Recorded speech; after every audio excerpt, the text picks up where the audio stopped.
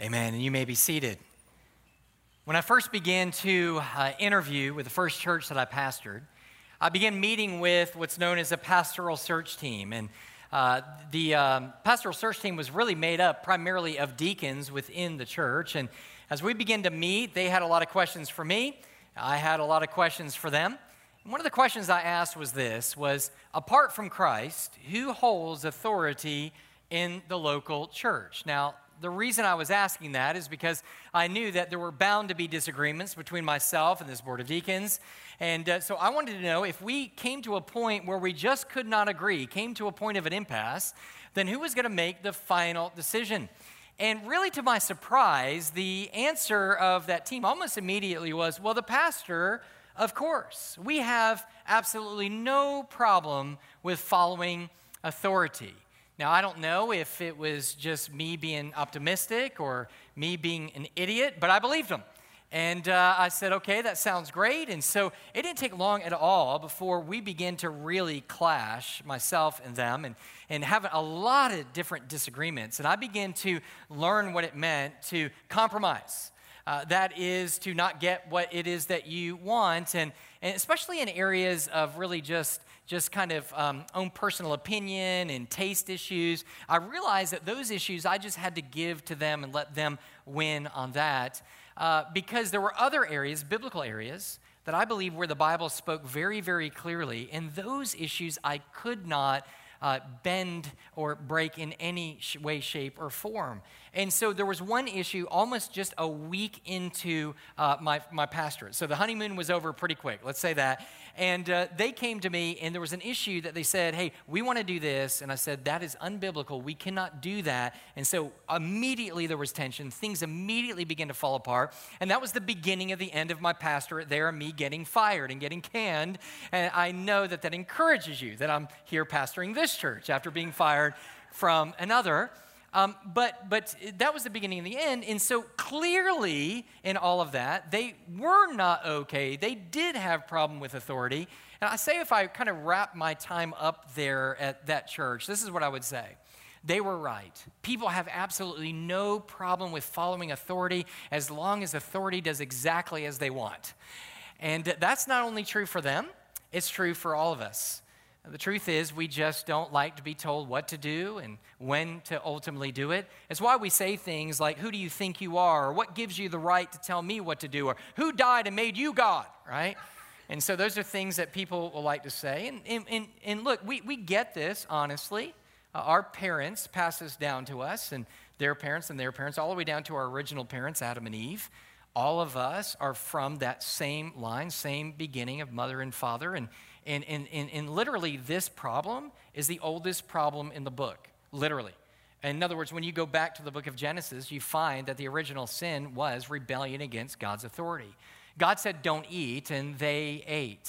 And so that then, at that point, sin crept into the world, and that sin nature was passed down with a desire to rebel against authority was found in every single one of us.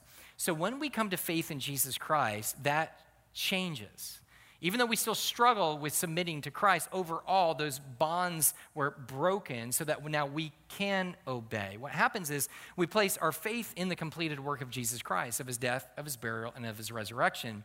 But a demonstration of that true saving faith is that we are repenting, we are turning from our rebellion, and now kneeling in submission to the person of Jesus Christ and his lordship.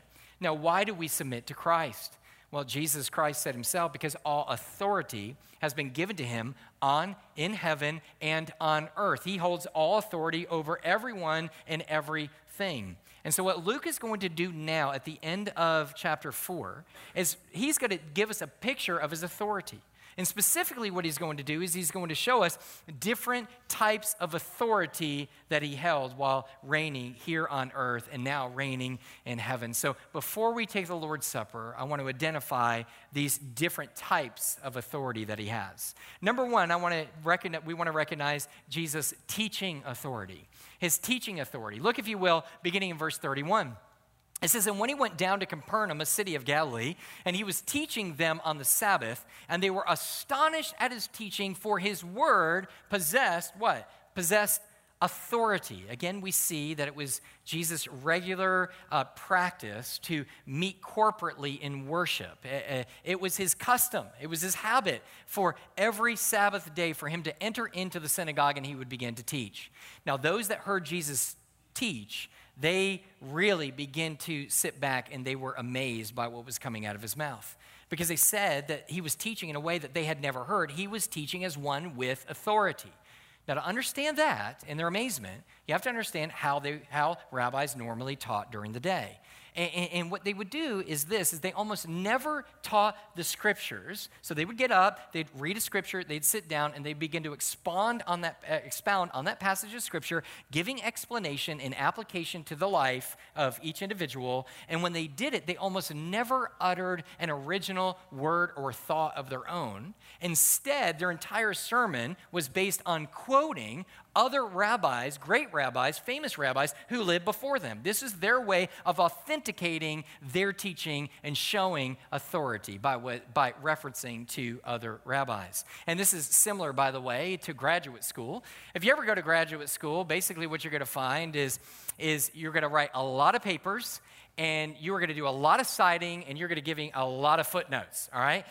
You are going to write, and basically everything that you're going to write has got to be based and backed up by somebody else who is an expert in that field to show that you're not making this stuff up. Trust me, it would have been much easier if I could have just made it all up. But what happened was I had the rude awakening and made the mistake of actually inserting my own opinion in one of the papers that I wrote. And I'm going to read for you the response of that professor. Are you an expert in this field, Mr. Kwiatkowski? No, you are not. Do you have your PhD? No, you do not. No one wants to hear what you think. Nobody wants to hear your opinion. If you don't have your PhD, then you must cite someone who does. You cannot make a statement of fact unless you cite it with someone who has authority to do so. You do not. Now, the moral of that story is if you have low self-esteem, you may not want to go to graduate school, all right? But this is precisely how these rabbis were working. They were constantly quoting people before them. In fact, one ancient rabbi said this. He said, I have never in my life said a thing which I did not hear from my teachers. Well, we understand that. Then we understand why this is so radically different when Jesus comes on the scene, because when he comes, he cites no one. When he comes, he doesn't reference anyone. He has no works cited. He has no bibliography. He has no endnotes. He has no quotations. He just comes and he speaks and he teaches as though all of this originated with him. My brother and sister-in-law, they attend this church, and Billy Ray and Alicia Watson and all their minions, all their kids as well, and they've got 8 children, and my nieces and nephew, and they're wonderful. And they recently, during COVID, they decided there was kind of lockdown and job stuff and everything else, and so they decided that they were going to go out west and go on a family vacation when everybody was locked down. I thought, that's a brilliant idea. So they were going around all of the West, and they were traveling around, and they came to Idaho. I don't know how in the world they ended up in Idaho, but they ended up in Idaho, and there they went to a little town. And the reason for them going to the town is because that's the town where a movie called Napoleon Dynamite was filmed. Now, some of you know that movie, some of you don't. Sounds like a lot of you do. Shame on you. But anyway, a lot of you do. And so they went to the town, and their whole point was to go and get some pictures. So they wanted to go to Napoleon Dynamite's house, get a picture, take some selfies there, then go to Pedro's house, and they wanted. But first, they wanted to go to the school where it was all ultimately taken. Everything took place. So they get out of their van, they all jump out and everything, and they're all taking selfies and taking pictures, and with all the kids, it took like 6 hours to take the pictures in front of the school, and they're out, and then all of a sudden, this man with a beard approaches them. And he goes, hey, are you guys here for Napoleon Dynamite? Because it was filmed here. And they go, yes. He goes, well, I'm Jared Hess. He goes, I produced the movie. And they said, really? He goes, yeah, this is my wife. Both of us wrote the movie, and I ended up directing it. And so they begin to talk. He says, well, this was the inspiration. We had a lot of things in our life that happened in the school, and that was our inspiration for writing it. And we live in California, but now we've come back, and now what we're doing is our child is old enough to be in high school, so we're registering from the school. We want them to have the same experience that we did. And they said, just talking with them, now stop and think about it. They could have jumped out of that van. People could have come up, and some irritated teacher could have come up and go, are you here for Napoleon Dynamite? Yes. Well, okay, take your pictures and then go. Or somebody could have explained to them, like a tour guide, of what was happening, talk about the author, talk about what the author did, talk about the author's inspiration. But this was all completely different at a completely different level, because this wasn't somebody who was talking about the author. This was the author and the creator. And this is precisely what happens when Jesus comes on the scene. Everything that he said was original to him. He didn't need to quote an expert. He didn't need to quote an expert because he was the expert. He wasn't talking about God. This was God talking when he was speaking. And so this is the authority that he had. That's the difference. That's why they were amazed. Big difference to referencing something and being the original source of it. And so we see there his authority in teaching, but we also see his authority in exercising. So exercising authority. Now, it's not exercising. We're not saying Jesus was good at Pilates. That's not what we're saying. That would be unbiblical. And exorcising, what we're saying is that Jesus held the power over the demonic world, over the spiritual world, that he could silence demons and he could cast them out from people that they were ultimately oppressing. And this is what we see unfold beginning in verse 33. Note, if you will, and in the synagogue there was a man who had a spirit of an unclean demon, and he cried out with a loud voice, "Ha! What have you to do with us, Jesus of Nazareth? Have you come to destroy us? I know who you are, the Holy One of God." But Jesus rebuked him, saying, "Be silent and come out of him." When the demon had thrown him down in their midst, he came out of him, having done no harm. He says, and they were amazed and said to one another, now know, what is this word? He said, for with authority and power, he commands the unclean spirits, and they come out. Now, what exactly is happening here? Now, the reason I ask that question is because there are some who explain this passage away and say there's nothing supernatural, there's nothing demonic happening on here. This is just in ancient times, people were superstitious, they were mystics, and so if anything was off or crazy happening, then what they would do is they would just chalk it up to demons, when really all this is a psychological disorder. That's all that's going on. But that's not what the text suggests at all, for many reasons. First, the demon knows and identifies who Jesus is. And remember, up to this point, nobody seems to be able to figure it out. Jesus is speaking with authority, he's performing miracles, and people are scratching their head and go, I knew this kid when he was little. Who is this? Isn't this the son of Joseph? Isn't this Jesus from Nazareth? Can anything good come out of Nazareth? So they're not to be able to identify who he is, but the demon instantaneously recognizes Jesus for who he is. He is the Holy One of God. The second reason I believe it was an actual demon is simply because the demon was doing what demons do best. They were seeking to harm this man, both physically and spiritually. And so here they are, and remember that what the scripture says is that our enemy is not against flesh and blood.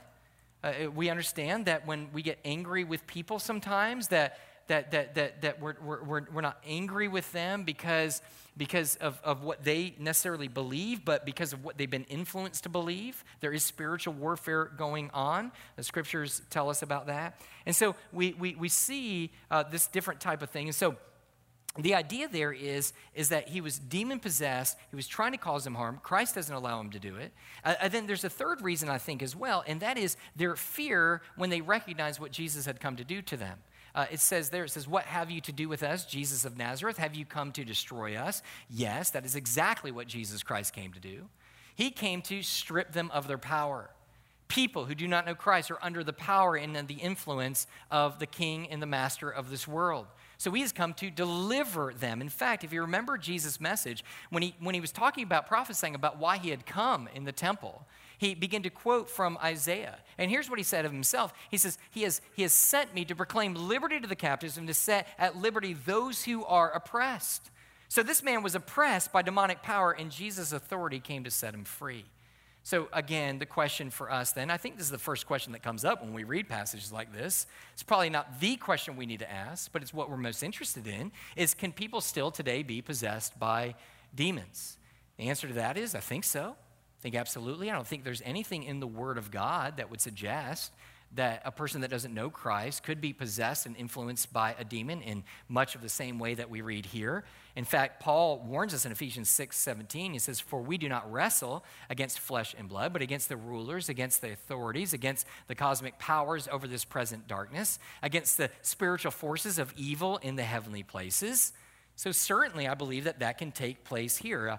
There's been different stories that I can share as being a pastor, and especially being in foreign lands, that things were really off and really weird.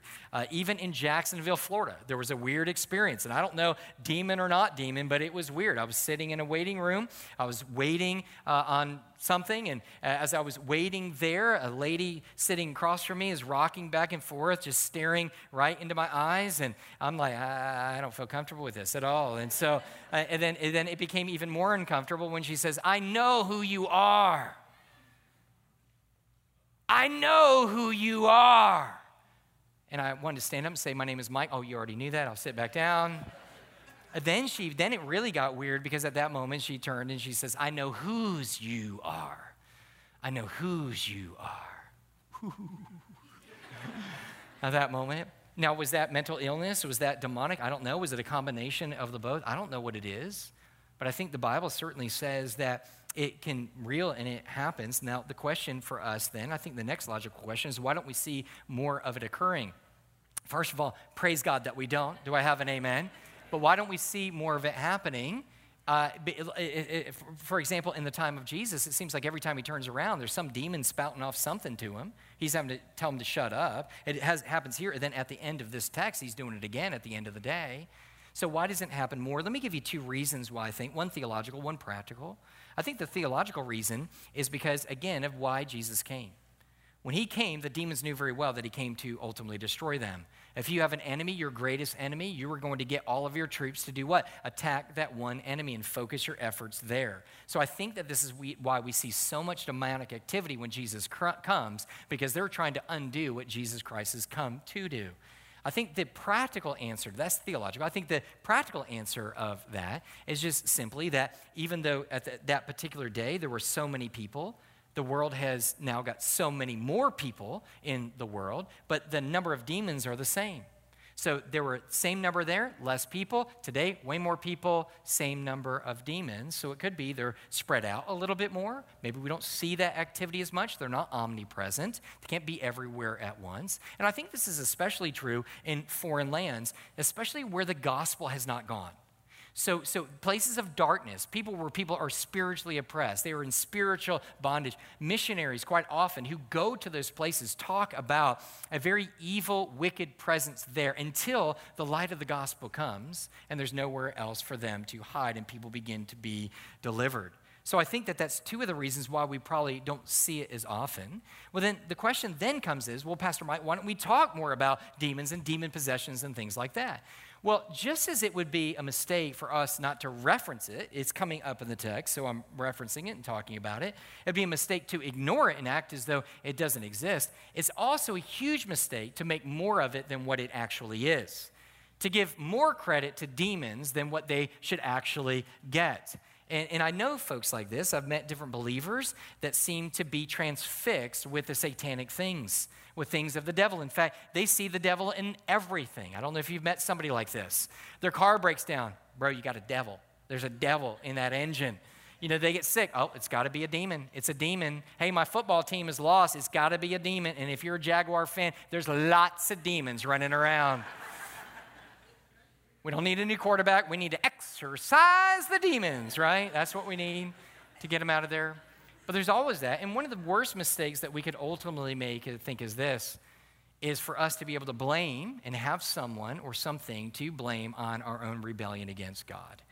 We'll say the demon did it or whatever, and that can't possibly happen for a believer in Jesus Christ. Here's why. Because a believer in Jesus Christ cannot be possessed by a demon. Why? Because once you are saved, the Holy Spirit puts a little sign out that says no vacancy. He says, I live within you. And greater is he that is in you than he that is ultimately in the world. Now, can they oppress in certain ways? Yes. Can they tempt in certain ways? Yes. But even there, they can only do what Jesus allows them to do by his own authority. Well, why would Jesus allow them to give us a hard time to begin with? Because whereas the devil is seeking to tempt us to sin, God is using the same temptation as a test for our faith to refine our faith. And so this is what God would ultimately do. The emphasis there, and we could talk about demons, but we're going to miss the point. I don't want to miss the point here. It's not about the demon's ability to control us. It's about the authority and the power of Jesus to control demons and to free us from their control. He has authority over the demonic. There's a third thing that we see here, and that is that we see Jesus teaching authority. We see his exercising authority, and we also see his healing authority. After Jesus teaches and after he casts this demon out of this man, he basically leaves the synagogue, leaves church that day, and he goes and does what you and I are about to do. We're going to go and rest and we're going to eat, right? So he goes to Simon Peter's house, and when he goes there, there's kind of some disturbance there because they find out that Peter's mother-in-law is not well. In fact, he says here that he has a high fever. That's Dr. Luke's way of saying that this wasn't just like a little headache. She was severely, severely sick. So people begin to plead with Jesus to do something, and he does.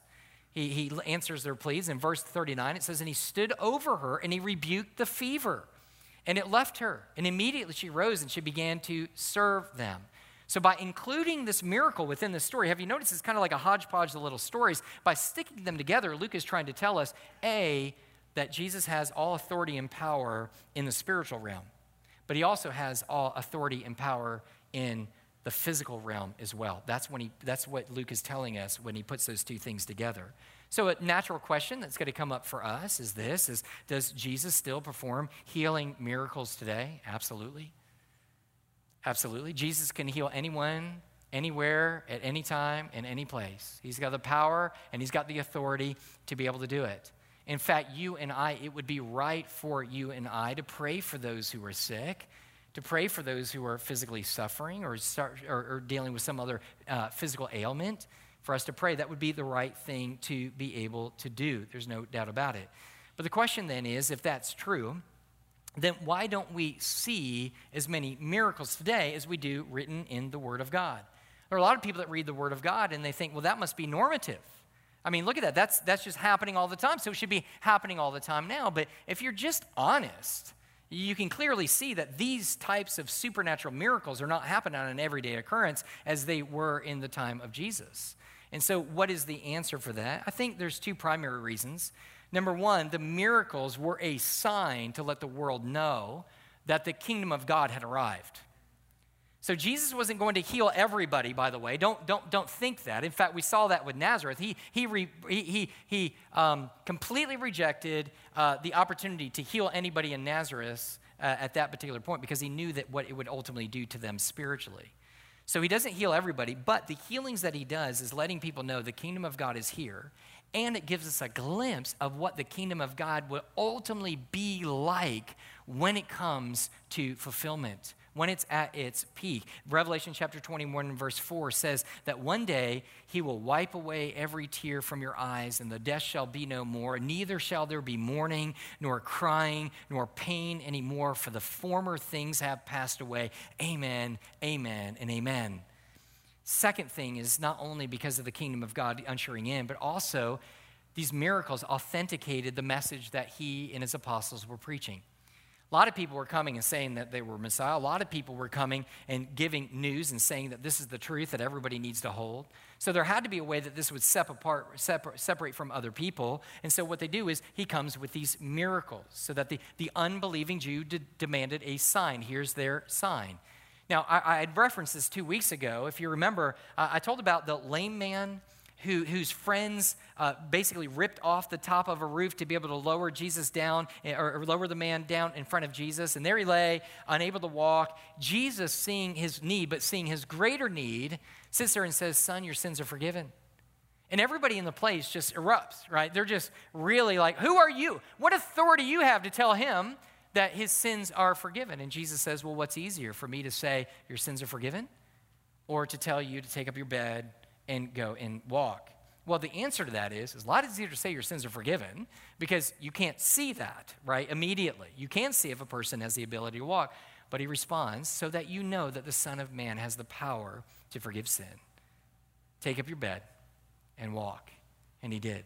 It was evidence that what Jesus could do for somebody physically by bringing healing, that he could also do spiritually on that day. So these are the reasons why there was so much going on in that time, so much supernatural healing occurring. And so when he tells them that, listen, so the question then is, does Jesus still heal today? Yes. But much of the healing that he does, even though there are miracles that he can perform, we're not denying that at all. He can do whatever he wants. You might know somebody who's performing an actual miracle. But the majority of the time that Jesus heals, he doesn't use supernatural means. He uses natural means. He uses doctors and nurses and different treatments and different medications to be able to bring healing. It's no less God. It just may not be as fancy, what a lot of people believe. But let me tell you, when I pray for people, and if I come and pray for you in the hospital, I'm going to say, God, bring complete healing, whether by a miracle or by normal means. I don't think at that point you care which it is. You just want to be healed, and so we honor God for that. And so we come, and when Jesus, and then what happens though oftentimes, and here's the other question, but if he doesn't heal us, what does that mean? Because I will tell you, the majority of people that I've prayed for cancer and for other problems have not ultimately been healed. Most of them have gone, is it just because we don't have enough faith? I think that's an easy way out rather than just knowing your Bibles and understand what it's teaching. When God chooses not to heal, either by supernatural means or by natural means, then it means that he's trying to do something even more important. What he's trying to do is he is trying to get somebody to believe or even to believe more in Christ. See, a lot of us, we can't think of anything more important than the here and now in the physical. We think it's the most important thing of all. In fact, Jesus is going to describe it's not the most important thing at all. The people after he performs all these miracles, they're going to say, oh, stay. You could get away, if you just stay a little bit longer, every one of our ills in life are going to be taken away. Just stay. Jesus says, I can't. I'm sent to be able to preach the gospel and the good news to people so that they would believe. So what happens is, when God chooses not to heal us physically, there's something spiritually that he wants to do. And it's a wonderful reminder that Jesus Christ has the power to do both. But you know as well as I do, if there's no physical strife, if there's no physical elements, if there's no physical sickness, if there's no physical problems, then oftentimes you and I aren't thinking about God at all. But God uses those things to draw our attention to our greater need, and that is our spiritual sickness and our spiritual death, to be able to draw us. And he's willing to allow us to be sick and even die of that sickness here in order for us to be able to spend eternity there. The problem for us is we think too temporally when God has the big picture in mind. So there are three different types of authority that we see here. We see Jesus' teaching authority, we see the authority over demons, and we see his authority over sickness. But notice how he exercises his authority. It's all in one way. It's through his word. Through his word. Let me show you this one more time. In verse 32, notice what it says. And they were astonished. We're talking about his teaching. They were astonished at his teaching, for his word possessed what? Authority. Then we see again in verse 36, and they were all amazed when it talked about him casting out demons, and they were all amazed and said to one another, what is this word? For with authority and power he commands the unclean spirits, and they came out.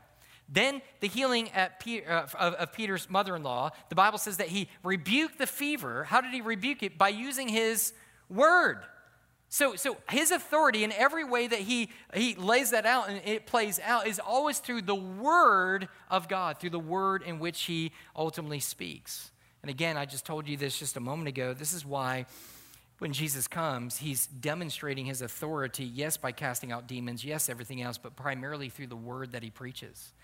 And it's why he's going to go out from here and he tells the people, I can't wait for you. I must preach the good news of the kingdom of God to the other towns as well, for I have been sent for this. When Jesus came to change the world, he's going to do it primarily through the words that he spoke. And from the beginning of time, this has been the greatest display as authority, has it not? Through his spoken word. Think about the creation. How did he create the world? Did he create it because he had a fancy toolbox? No. It's because through his powerful word, he said, let there be light, and there was light. When he drew Lazarus back to life, how did he do it? Through administering CPR? No. He did it by saying, come forth.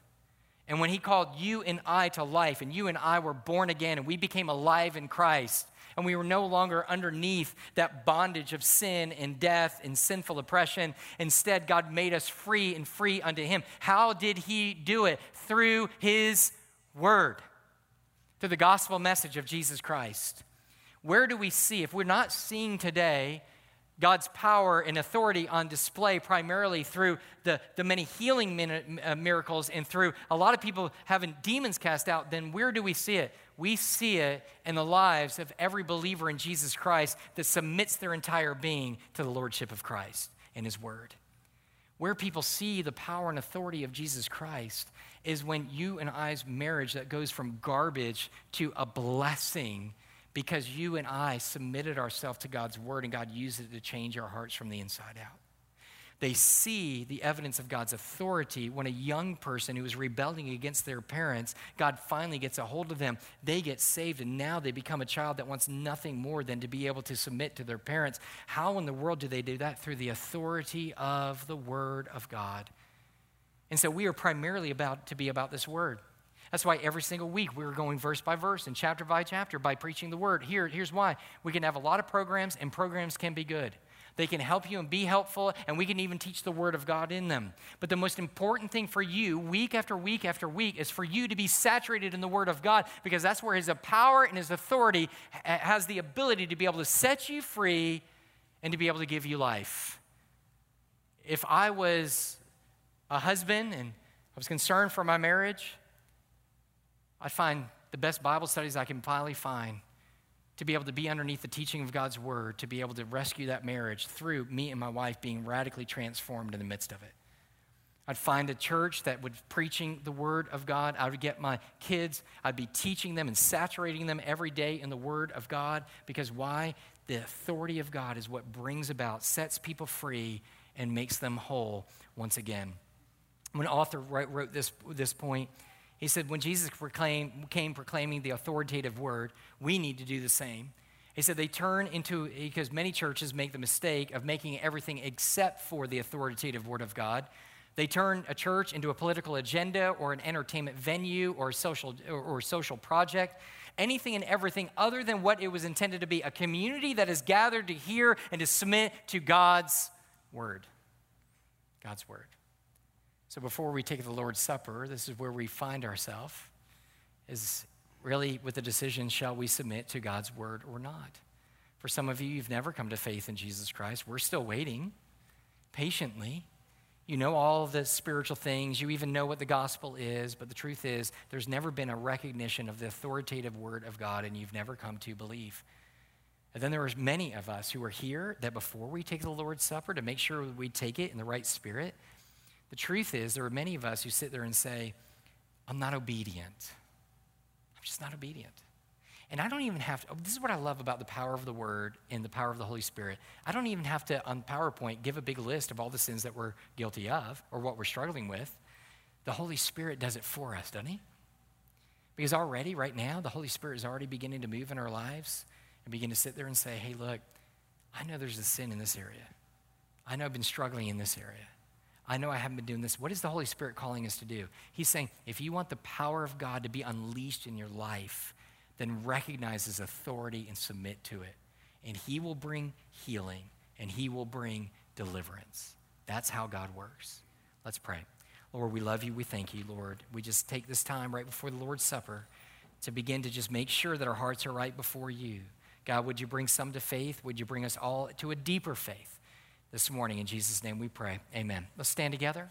I'm going to be down here, and I would love to pray with you. If you need prayer, if you want to know more about this thing we call the gospel, the good news of Jesus Christ, I want to share that with you. But right now, as Nick is singing, let's go ahead and do business with the Lord. Make sure our hearts are right in light of what we've just heard.